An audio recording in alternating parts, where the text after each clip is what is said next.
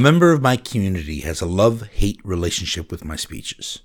On the one hand, he regularly asks me to speak for longer. On the other, he complains that I sound far too much like a Baptist minister when I do speak. The Baptist part isn't accidental. The fact is, I take the Chumash very seriously and very literally in terms of hashkafa, or guiding philosophy. Discovering the consistent hashkafa within Chumash has not been simple, and the process has reinvented me on a number of levels, including politically. Because of my way of reading the Chumash, my very literal reading of the Chumash, I've normally spoken about these two parshiot in a very straightforward way. The Torah promises blessing. If we meet the conditions, there will be blessing. And the Torah promises curse. Again, if we meet the conditions, there will be curse. Not only do I read the promises seriously, but I see our present curses as messages we are meant to learn from. In years past, this has often been about particular curses. I wrote a few years ago, quoting one of the curses, "And I will break the pride of your power, and will give you heaven like iron and earth like copper." That's from these parshiot. Remarkably, in Parshat Ki Tavo, there is a mirror curse. "Your heaven shall be like copper, and the earth below you shall be iron, and Hashem will make the rain of your land stand in dust and smoke. From heaven it will come down upon you until you are destroyed." These two curses speak of a heaven and earth which are iron and copper. In Chumash, iron is connected with war. Copper, on the other hand, serves utilitarian purposes. The snake, which shares the root of Nachash with copper, is a tool of God, both in the garden and when the people must look at a copper snake to escape plague. It is a tool meant to educate us. In these curses, the earth and sky are filled with war. War meant to teach us painful lessons. Today we cheer on the Kippat Barzel, the Iron Dome, but it represents the fulfillment of a curse. Our skies are filled with iron and war, and our enemies dig tunnels, filling the earth below with much the same thing. The reality that surrounds us is meant to teach us, but I am afraid we are not learning the lessons. And so, when I wrote this, we have had 6 years of drought. Our rain is dust and smoke. In 2015, we had the worst sandstorm in our modern nation's history. Another massive sandstorm struck in 2017. Internationally, increasing numbers mobilized for boycotts against our people. They threaten to rob us of our livelihoods and the work of our hands. And this is only the beginning. This is where, by the way, the member of my community got the Baptist part from. I wrote that before Corona and before Meron.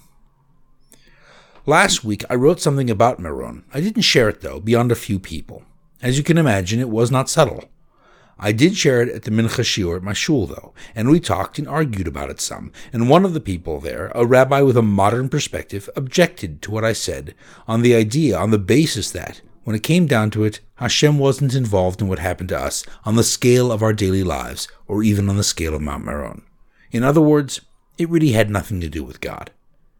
In the aftermath of the conversation and a few others, I began to see something I'd never seen before. I suppose it might be obvious to you, but to me, it wasn't.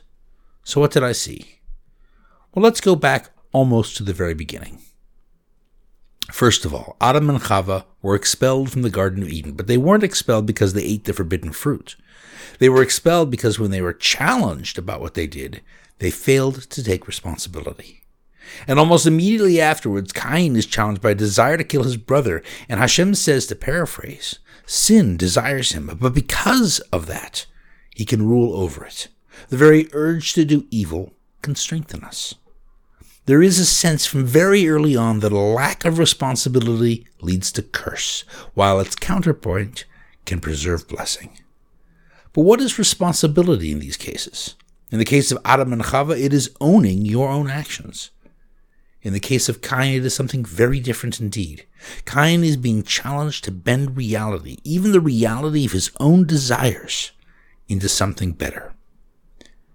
These two kinds of responsibility, one that prevents our own acts of destruction, and one which acknowledges our role afterwards, are key to preserving blessing.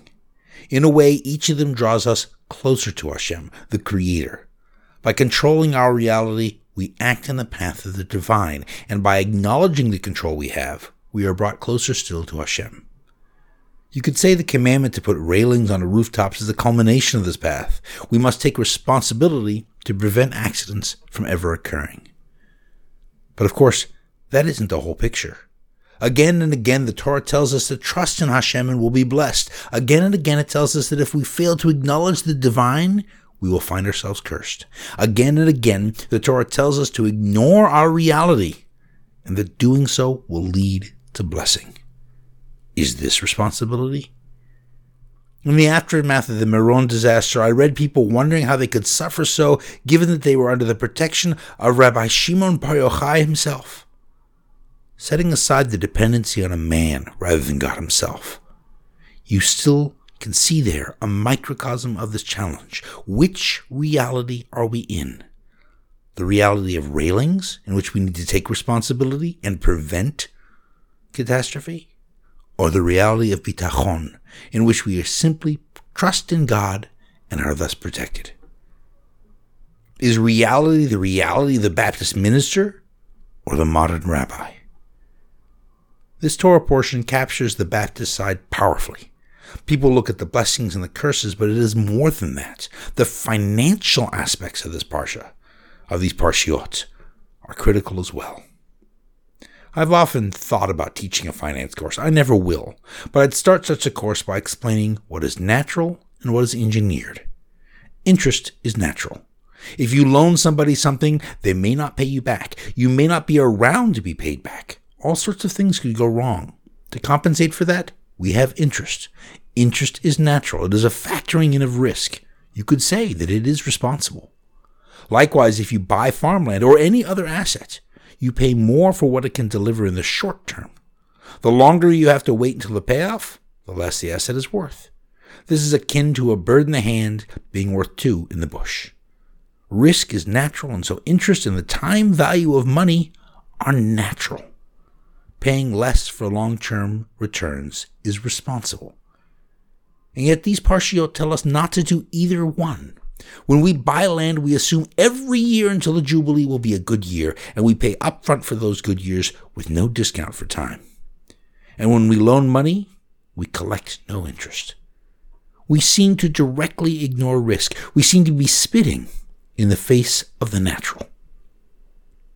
How can this be squared with a world in which we are supposed to be responsible? What is the difference between the rooftop railing and the charging of interest?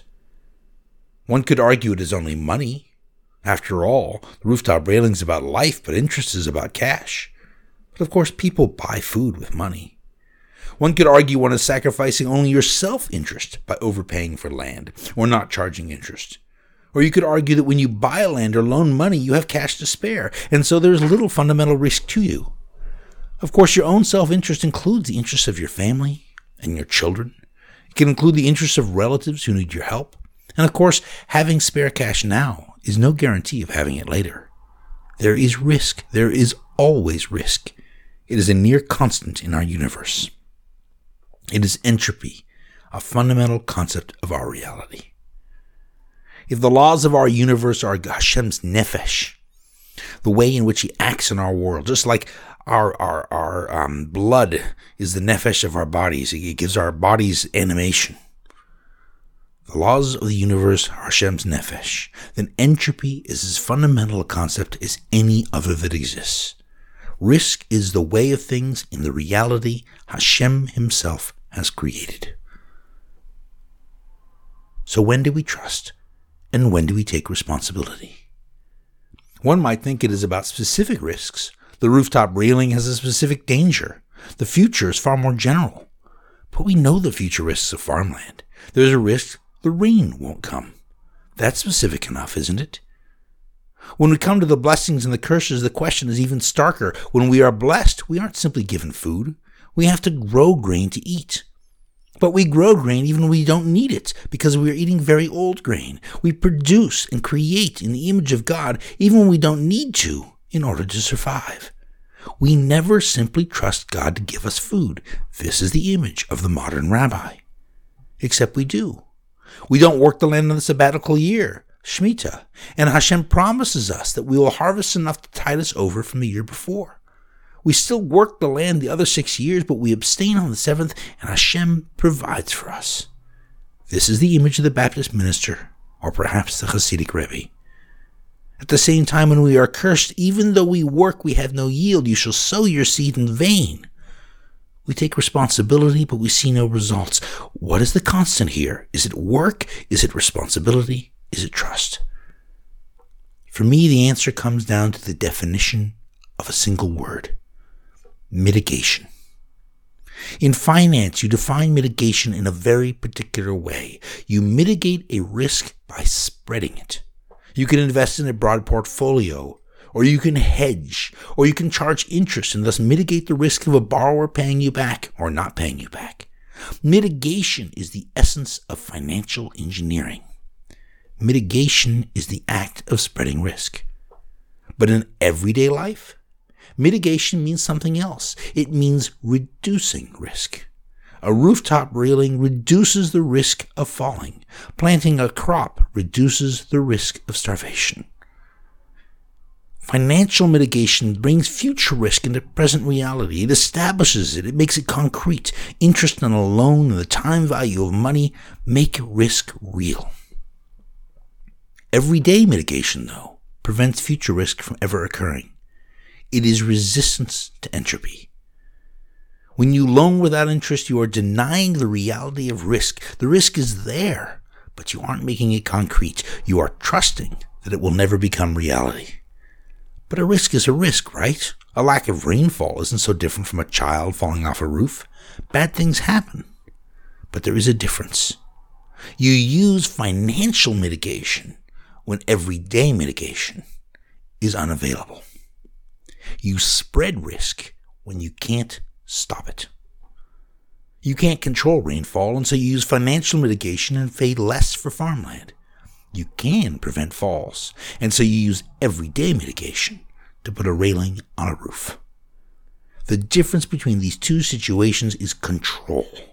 When we have control, we have a responsibility, a Torah responsibility, to exercise it. That especially includes self-control, as we see with Cain. This is how we act in the image of God, who has control. But when we lack such control, then we trust in Hashem. The people in the desert had no access to food. They had to trust that Hashem would provide for them. They couldn't save the man for a rainy day. But the people in the land can plant crops, and so they must, in order to continue the cycle of blessing. It is within this context that we use everyday mitigation in the financial sphere. We loan money to the poor so they can eat. We prevent a risk we can control, even as we ignore the risk we can't, that they will be unable to pay us back. But we go even further than this. We use the opposite of financial mitigation. We not only fail to charge interest, we fail to maximize our own profits. We spread our blessings instead of our risks. We leave the gleanings of our vineyards or the corners of our field. We spread blessing. We use our gifts to overcome the entropy of the world. We step outside the risks of time. Perhaps this inverse of financial mitigation is holiness. We use our blessings to connect to Hashem, not working on Shabbat or Shemitah or the Chagim. We use our blessings to help the less fortunate. We use our blessings to offer korbanot. We restrict ourselves in all manner of ways in order to connect with God. This is all holiness. The spreading of blessing so that we can touch the timeless. The using of blessing so that we can touch the timeless. Perhaps this is what we should aim for.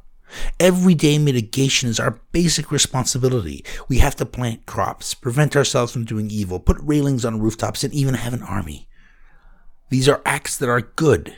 They're creative, and they resist evil. And holiness is also our responsibility. We have to observe the Shabbat, keep kosher, and give tzedakah. We can't collect interest, which is the inverse of holiness. So what of blessing and curse? Perhaps the blessings and curses reflect Hashem's response to our actions.